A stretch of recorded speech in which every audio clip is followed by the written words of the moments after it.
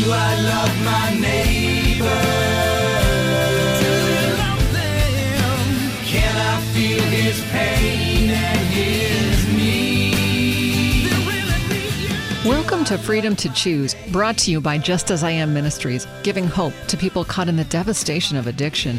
Hosts Rich and Susan Kohlenberg found freedom from 25 years of out-of-control drug and alcohol addiction. They are living testimonials, and in their series, The Kingdom of God, What Went Wrong with the Human Brain, Rich and Susan share messages on the problems we face and how Jesus Christ is the remedy to reasoning and thinking right thoughts. Learn how to break free from the chains that may bind you or your loved ones. Here's Rich and Susan on Freedom to Choose. I'd like to welcome you to our new series, The Kingdom of God and What Went Wrong with the Human Brain. In this series, we'll explore what has happened to humanity and what God has done to set humanity right. Why are we so addicted to sin? Why are we so selfish? It's our hopes to establish in your minds, and our minds too, the problem that humanity has, and by doing so, come to understand that the wrong treatment, even if administered with more frequency and intensity, will still produce undesirable results. Jesus Christ, of course, is that treatment or that remedy. But what does that mean? Teachers teach people what to think. Educators educate on how to think. In this series, we're not here to tell you what to think, but only to lay out evidence so that together we can all learn how to reason and think better. This is going to be fun. Susan, would you open with a word of prayer, please? Yes. Our loving Father in heaven, we thank you for this day. We thank you for the opportunity to search out your character in your word and in the world around us. Lord, we just ask that right now you would send your Holy Spirit to be with us, to guide us into all truth, and to help us to apply to our lives the things that we discover. And we thank you in Jesus' name. Amen. Amen. So first off, let's talk about that statement. The wrong treatment, even if administered with more frequency and intensity, will still produce undesirable results. What does that mean? Well, I don't know if you've ever had pneumonia or viral pneumonia, but if you have, you know that antibiotics won't take care of it. What would happen if you had viral pneumonia and you were prescribed antibiotics? You'd probably get a little worse. And if you kept taking the antibiotics with more frequency and more intensity, you would even get worse. Right. So the physician could double your dose and still wouldn't do you any good. It just wouldn't. And you know, this holds true in all aspects of life. If you're using the wrong fix, the more you use it, the more intense you use it, it's still not gonna fix things. If you've got a leak in your roof and you're gonna put a bucket on the floor to catch the water, the bucket's not going to fix the problem. Right. You can redo the sheetrock on the ceiling time and time again, but if you don't fix the leak in the roof, you can put sheetrock on all day long. It's not going to fix the problem. And the problem is that it not only does it not fix the problem, but the problem gets worse and worse. It continues to get worse and worse. So, Susan, what was the first wrong treatment you remember prescribing to yourself? Well, we had discussed this earlier, and it's surrounding the fact that I was sexually molested when I was younger. And when those things happened to me, I began to tell myself things that weren't true. I began to tell myself lies, such as I was ugly, I was dirty, unlovable. And I had all this darkness come into my mind, and that is that's how I moved through that experience.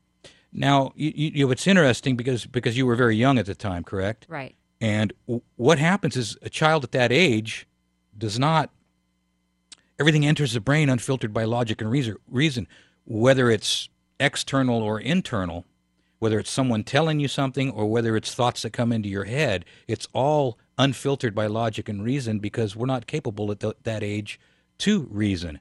And so you tell yourself lies at that age, then you believe lies at that age, and it becomes a part of the foundation of who you are. And the rest of your life, you're going to look through that lens right. of being unlovable, dirty, and all these kinds of things. And then what happens is when things get bad, you prescribe that treatment to yourself over and over and over again. It doesn't work, does it? No, and it becomes ingrained into your mind. Like you were saying, it's your foundation. So not only does it your foundation, but it becomes your daily habits. It becomes the way you treat yourself, the way you treat other people are all coming from this false foundation. Yeah, so, and it's kind of obvious. I mean, who would walk in on a 5-year-old that's being molested and say that she's dirty, that she's unlovable, that she's worthless? Nobody in their right mind would, yet the 5-year-old diagnoses herself that way, and it is all about the diagnosis. And of course, to prescribe a treatment, you first must diagnose the problem correctly. Let's go back to Eden and see if we can do a little diagnosing ourselves. Why is this biblical record there? Doesn't the Bible say, "Come, let us reason together"? So let's go back to Eden and let's reason through, and let's ask a couple questions. What are the questions we want to ask? Well, we always discuss how did the human race get damaged? What went wrong with our first birth? Wouldn't we all agree together that we're messed up from birth? And doesn't Jesus say that you must be born again? This tells me that there's something wrong with our first birth. Now, if we can go to Genesis 1:26, the Bible begins by saying, "Then God said, let us make man in our image after our likeness, and let them have dominion over the fish of the sea, over the birds of the heavens, and over the livestock, and over all the earth, and over every creeping thing that creeps on the earth." So God created man in his own image. In the image of God, he created him. Male and female, he created them.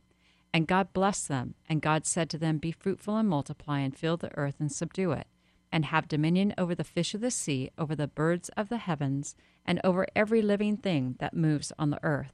And God saw everything that he had made, and behold, it was very good. And there was evening, and there was morning, the sixth day. See, Eden was the kingdom of God. Total, unselfish love, and man in total and complete harmony with his Creator. It was beautiful. And God was able to give man an entire planet and give him dominion over that planet because of this service of love. See, God desires from all of his creatures a service of love, the service that springs from an appreciation of his character.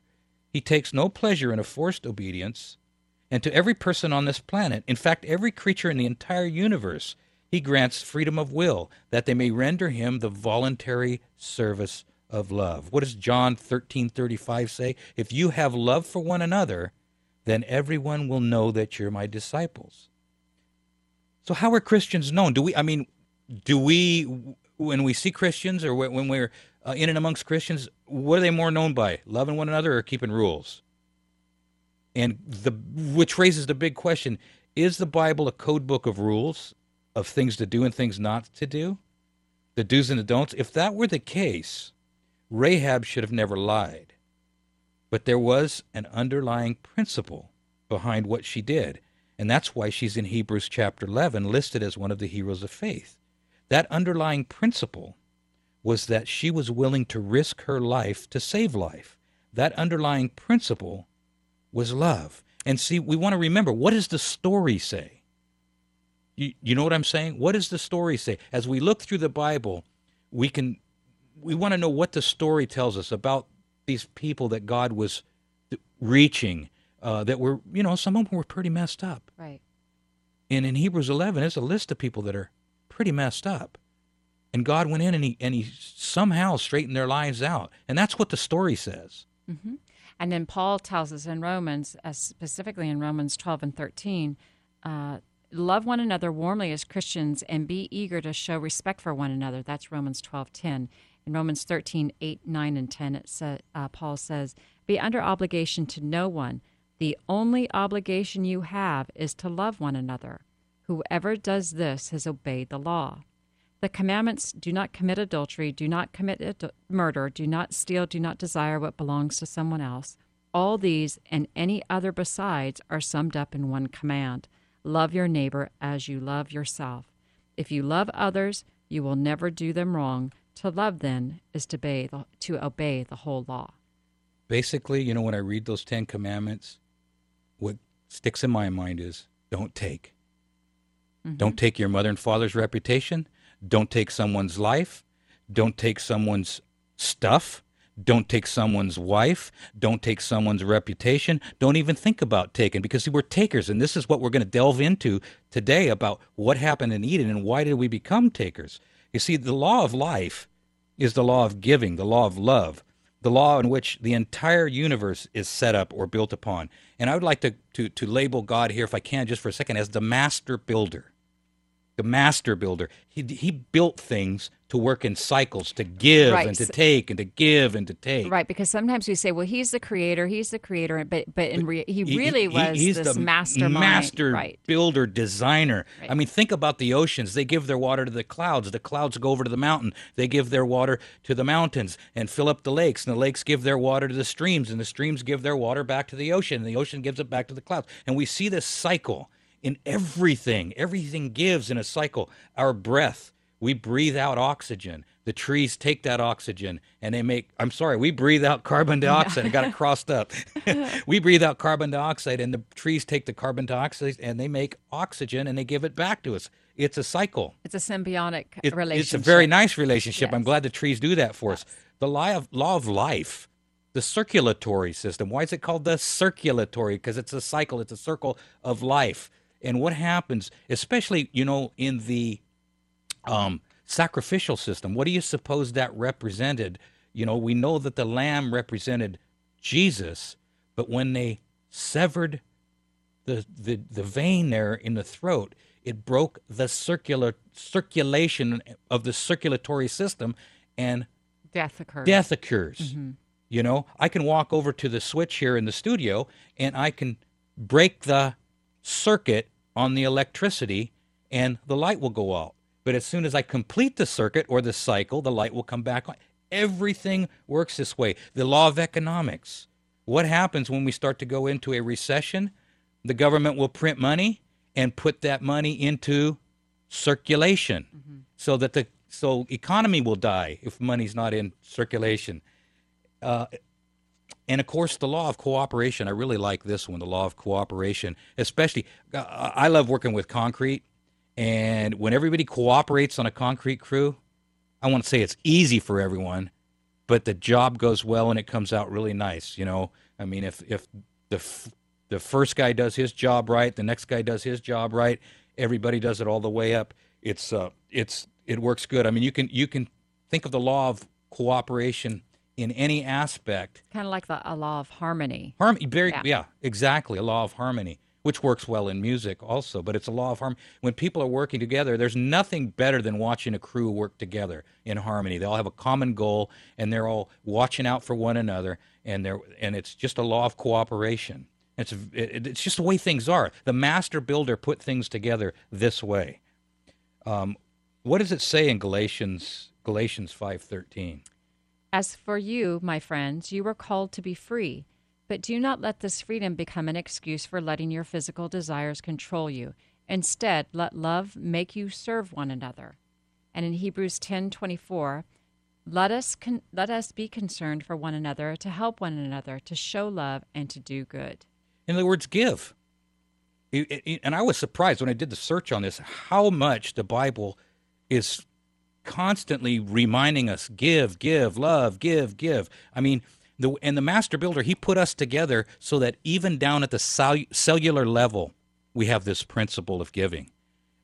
What happens when a virus enters your cell? It gets in there because it mimics the RNA and the DNA. The cell thinks it's its own. It allows it to reproduce in the cell, and it consumes. It's selfish. It takes from that cell until that cell dies. It moves to other cells. It takes until the host finally dies. But you have something in your body to prevent this. What are those little guys? It's the white blood cells. White blood cells. And what do they do?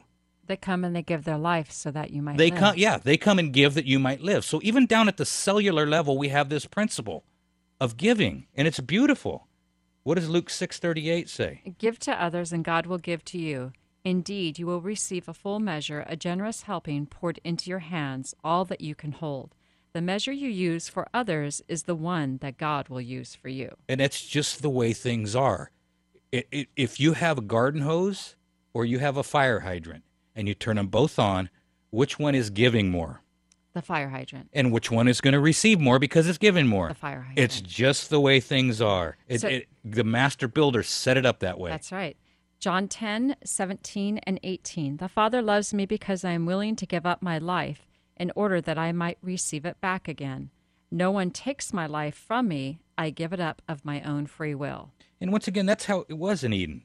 Total unselfish love, man in total and complete harmony with his Creator, but something happened. Right. In Genesis 2:15, the Lord God took the man and put him in the Garden of Eden to work it and to keep it. And the Lord God commanded the man, saying, You may surely eat of every tree of the garden, but the tree of the knowledge of good and evil, what is evil? It's selfishness. You shall not eat, for in the day that you eat of it, you shall surely die. Okay, so the big question, the question that people have debated over for years and years and centuries, why did God do this? Why would God put a tree of knowledge and good and evil right there on a perfect planet? Well, what's the first thing you give someone when you love them? It's the ability to hurt you.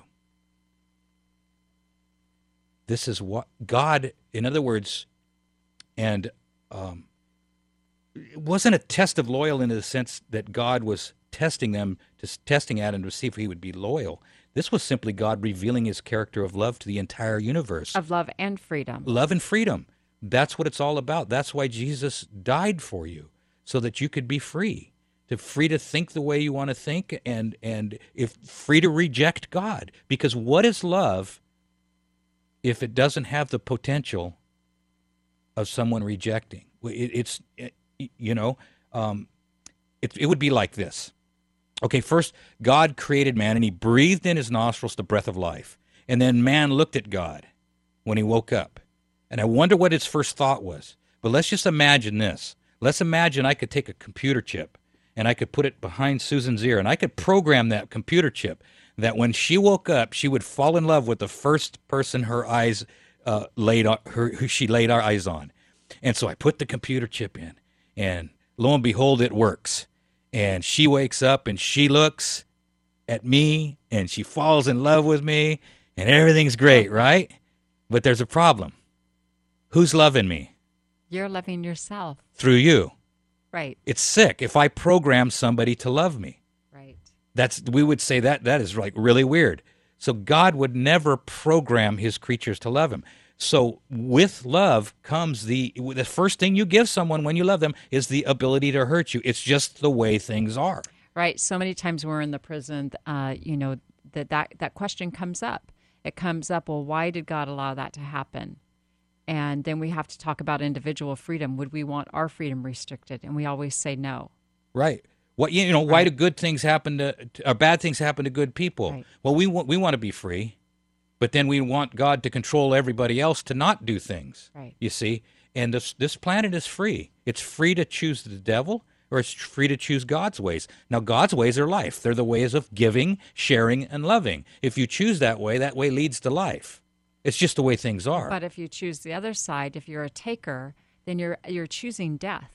You're choosing selfishness, and death is a result of those actions. And remember, Jesus says, I can't understand it. Why do you choose death? Right. Why do you choose death? And they heard in Genesis 3:8 it says, and they heard the sound of the Lord God walking in the garden in the cool of the day. And the man and his wife hid themselves from the presence of the Lord among the trees of the garden. But the Lord God called out to man and said, where are you?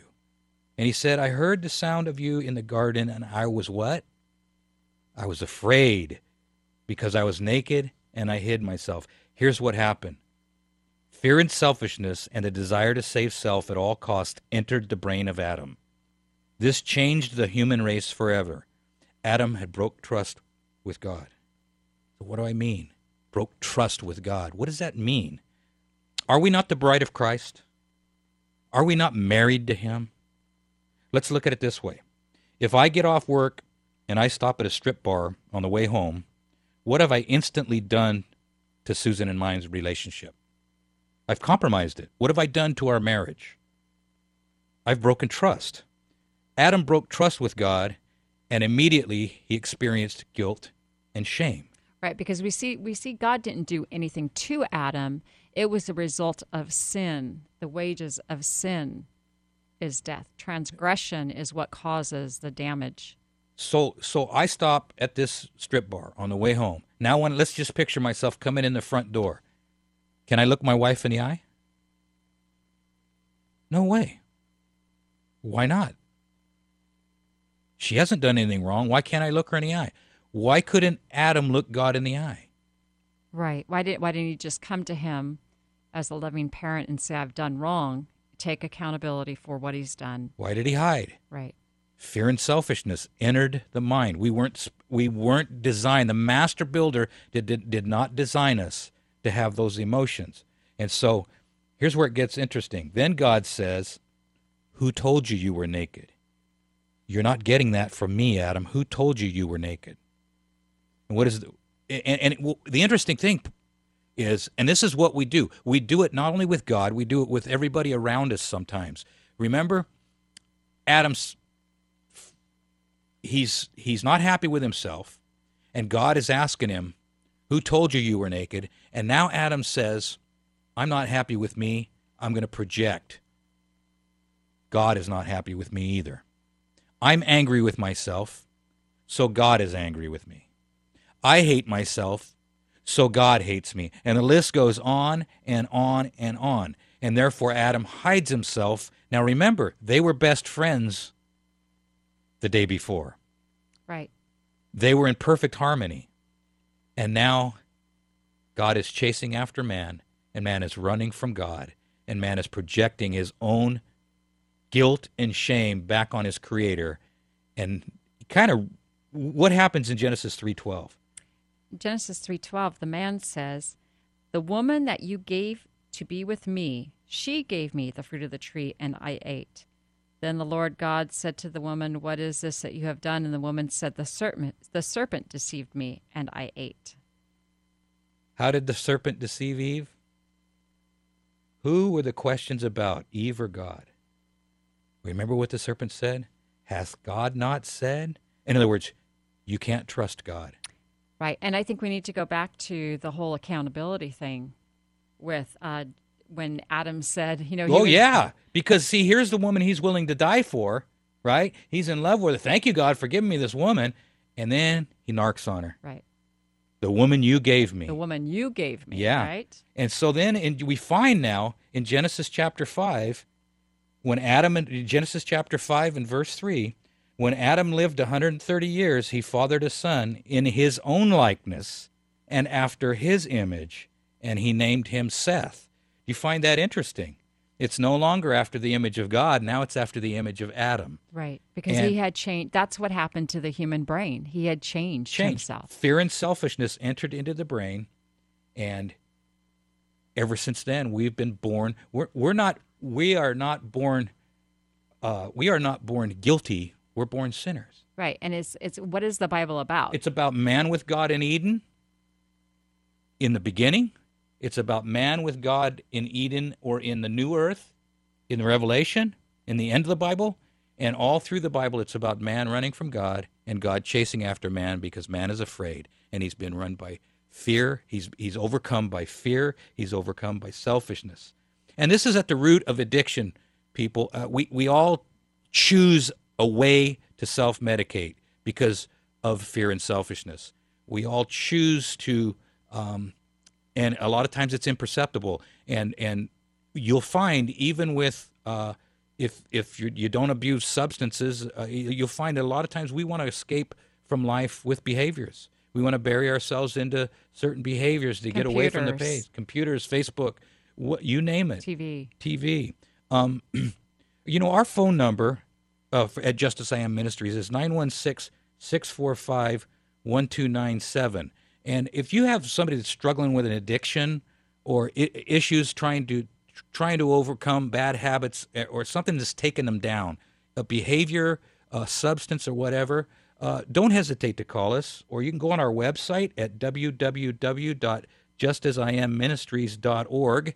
and you can get in contact with us then. Because we have a lot of free resources that we mail out, and we're more than willing to reach out to people. So once again, folks, next time we're going to talk about being born again. And in other words, if there's something wrong with the first birth, we need a new birth. And so that's why Jesus told Nicodemus, you must be born again. And remember, folks, that there's only two ways to live your life. One is like nothing is a miracle, and the other is like everything is a miracle. And you have the freedom to choose. Do I love my neighbor? Do you love them? Can I feel his pain and his need? Thank you for listening to Freedom to Choose in the series The Kingdom of God, What Went Wrong with the Human Brain? If you or someone you know is living in the captivity of addiction and having trouble finding freedom, Rich and Susan Collenberg are living testimonials that God does work miracles. They've created a 7-step, biblically based handbook and a recovery workbook to move those you love toward freedom. If you'd like to order the Addiction Recovery Workbook for yourself, someone you know, or your church, call Rich and Susan at 916-645-1297 or go to justasiamministries.com and they'll send one to you. As a nonprofit, they are supported by people like you. Contact them at 916-645-1297 or online at justasiamministries.com. Thank you for listening. And remember, you can do all things through Christ who strengthens you.